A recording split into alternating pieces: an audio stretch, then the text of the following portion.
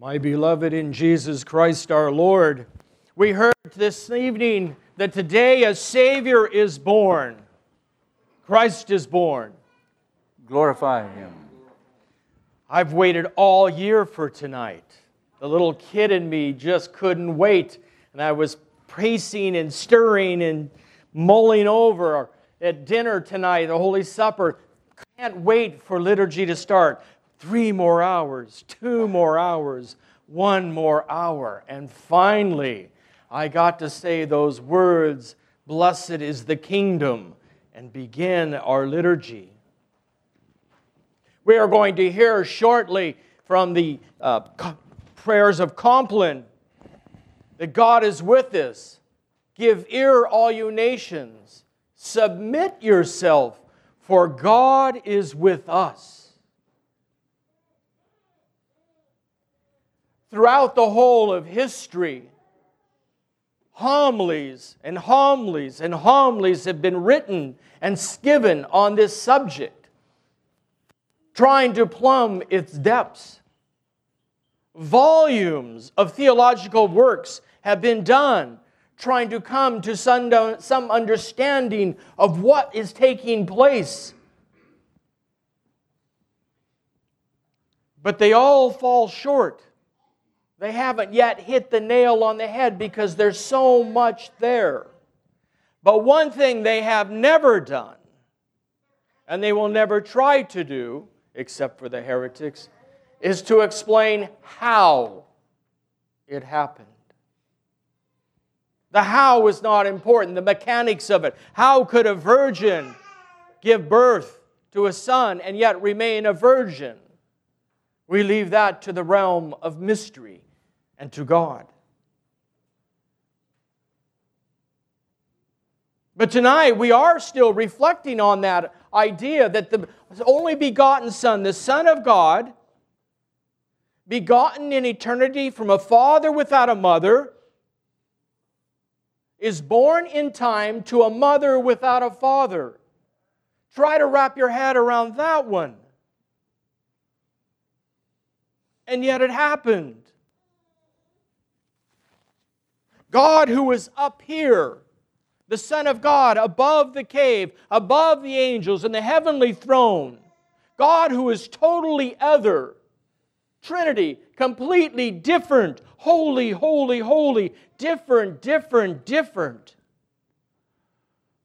Chooses, in the fullness of time, when we're on the very precipice of whatever it was that could happen, at that moment, God the Father chose to send His Son into the world.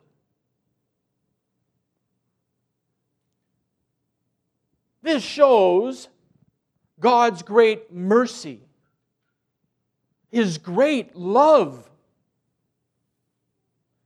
this descending. But it also shows our great dignity. The dignity of man. The God who is up there and totally other chooses to come down and be one with us. Why would He do that? Why would He, who is eternal, lower Himself into time? Why would He, who is in heaven, lower Himself to an earth that is corruptible? Why would He, who's on the throne of glory, choose to humble Himself as a newborn child and lay in a shepherd's cave? He did it out of love for us and out of mercy for us, so that we would not have an eternal corruption, an eternal death, an eternal unhappiness.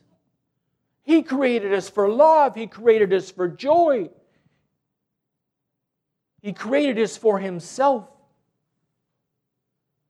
And so He who is totally other born in eternity with a father, without a mother, chose to enter into time, born of a mother, without a father, and take on our humanity, our nature, all at the same time not losing anything He had with the Father.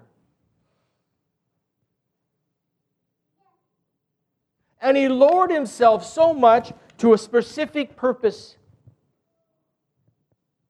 Because His plan continues to be, for His coming, to bring about our salvation, to forgive us our sins, and then return us to paradise from where we had been cast out because of our own sinful actions that have brought about corruption and death.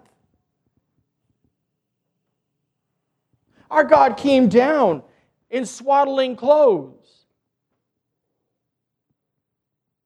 bound like my new grandbaby the first time I held him.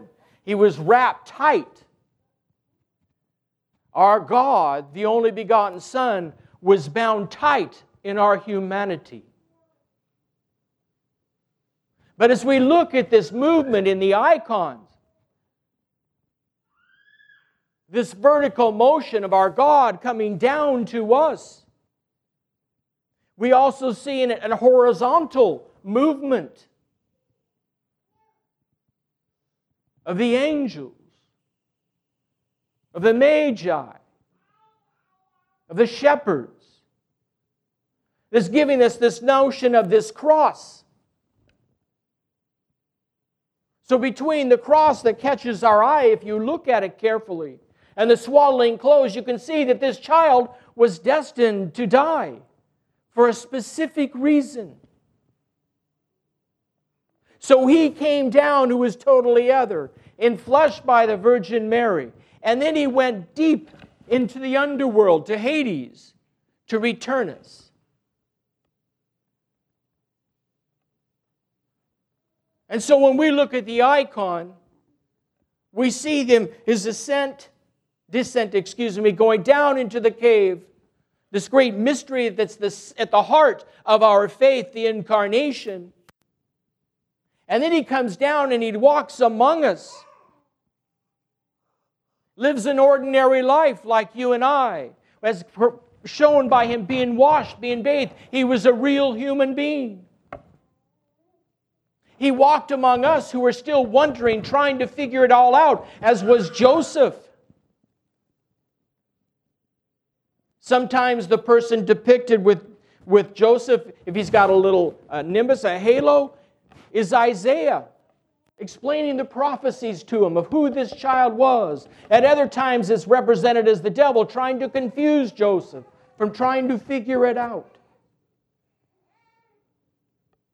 But this God who's descended into a cave and then into the realm of death arose and brought us up again to be a new creation. We will never totally grasp what the depths of this mystery is. But we are assured that it is new life. How do we respond to something we can't grasp? What do we do about that? Then we follow what happened in the icon. When we come across a mystery that we can't explain, but yet it resonates deep within our heart, we begin to sing the praises of God, of His great love, as did the angels. We begin to bring our wonder, as did the shepherds. We bring our gifts: gold, frankincense, myrrh, kindness, forgiveness, mercy, compassion. We even ponder, as did Joseph.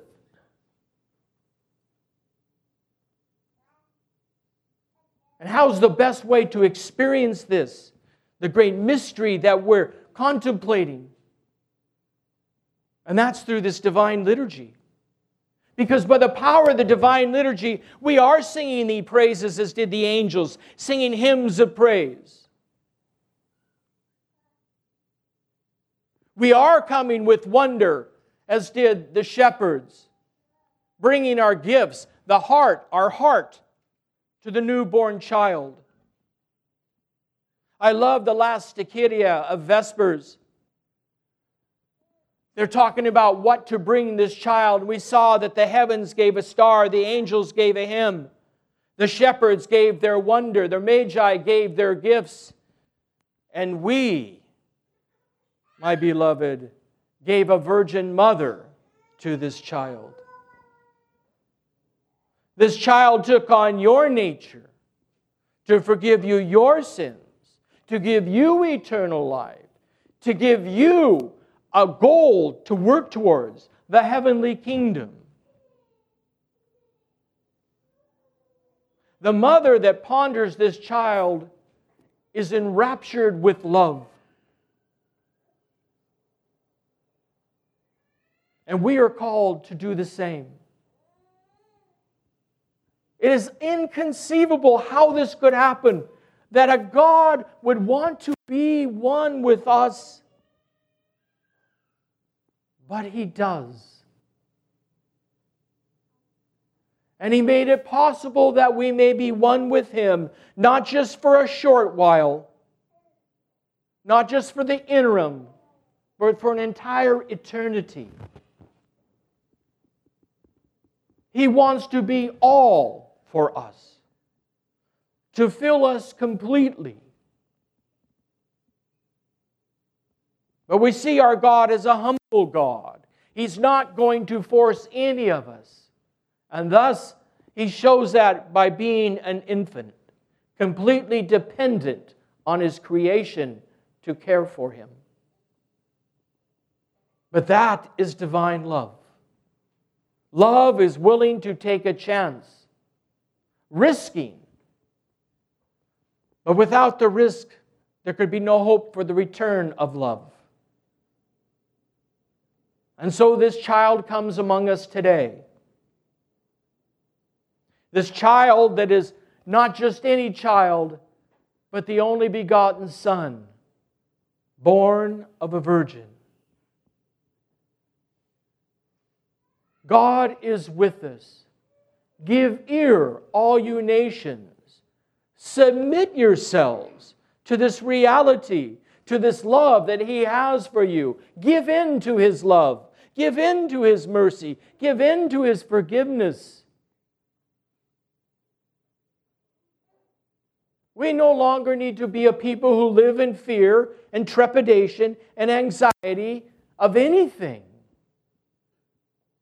For Emmanuel has been born this day, God with us. And all the heavenly hosts sing praises right this moment, as at the very moment in history when the event happened. The shepherds at this moment are in wonder as they peer upon the newborn child this moment, as when it happened in history. The Magi continue to give their gifts this moment, as when it happened in history. And Joseph continues to ponder, now not how, but just the awesomeness of the love that his adopted son has for him. He was born for you, He lives for you, and He dies for you, and He rises for you, and He ascends for you every moment of the day. And our participation in this divine liturgy is not a memorial. It's not some history lesson.